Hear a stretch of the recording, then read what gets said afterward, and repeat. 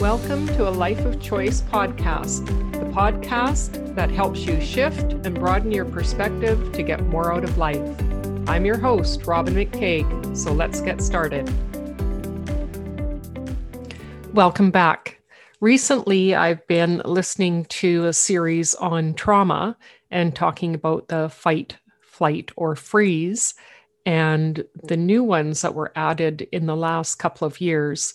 Faint was added a while ago, and there's a couple more, and I'll talk about those on a future episode. Right now, the one that came to my attention that is not part of that, but something that came forward from one of the Black therapists was double consciousness. And she was talking about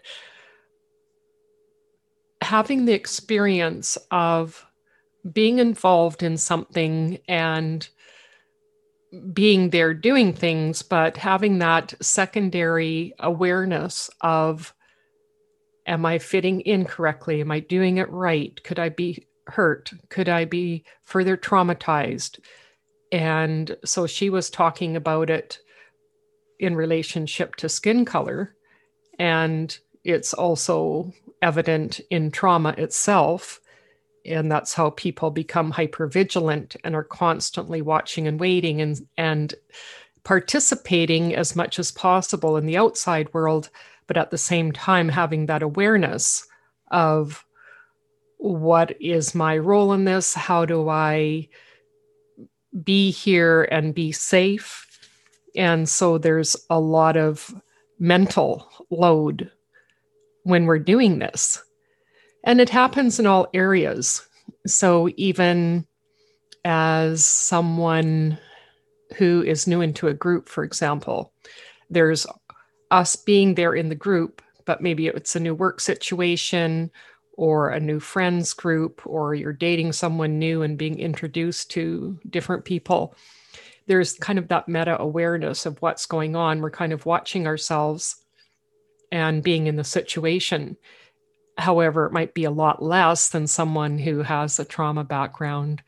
And so there's always this duality of awareness, unaware, involved, detached, and all of these different ways that we are in the world.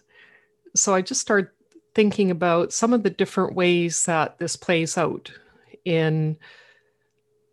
within us and in different cultures. So for example, in Indigenous societies, there's the two-spirited.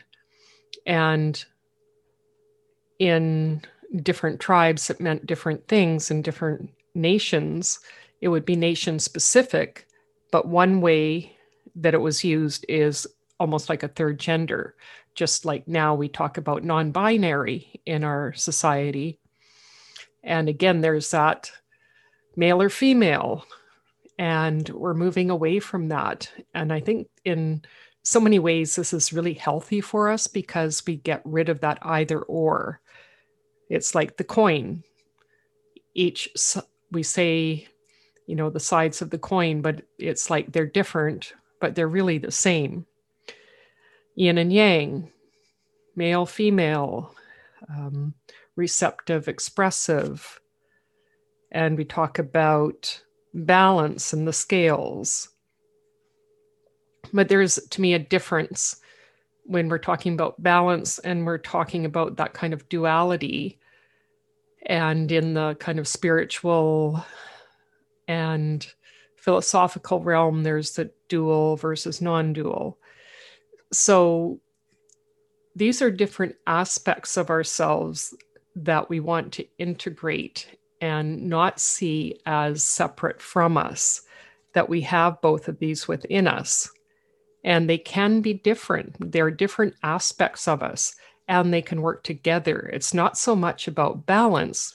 To me, balance means that, one side is higher than the other. For example, with the scales, I'm a Libra, so I'm very aware of this whole balance thing and that aspect that I've looked at my whole life of balance and wanting to have that for myself, helping others with it and helping them find that, but then realizing that, is that really accurate? Is it balance that I want? In fact, it's more alignment with what's true for me. So shifting that perspective of it's not necessarily balance, because sometimes kind of that male energy will be more forward in me, and sometimes more feminine, and sometimes it's neither, or it's both. So when I can see them as complementary and both working within me, there's not so much that internal struggle of finding balance, because it's just being expressive in that particular area.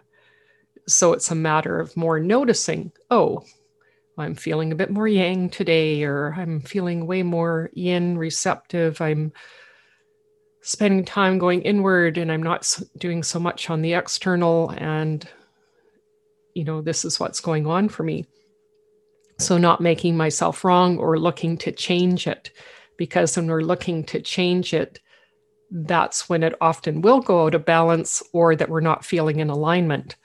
So it shifts around from what we were doing in flow to a place of then judging it or wanting to shift it or change it.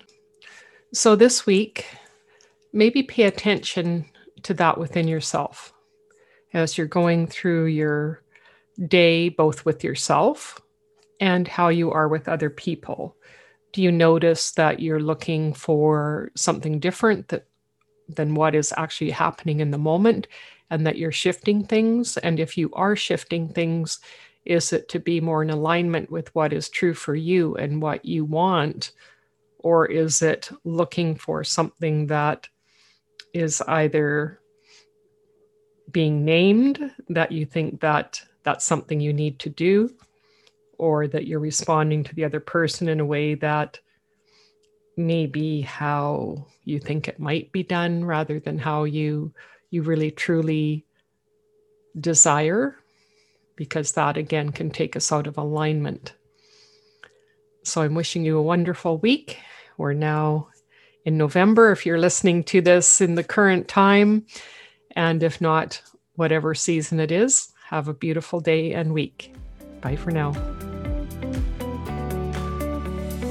Thanks for listening to the show. If you enjoyed listening, please rate and recommend the show on iTunes or Spotify or wherever you get your podcasts. See you next week.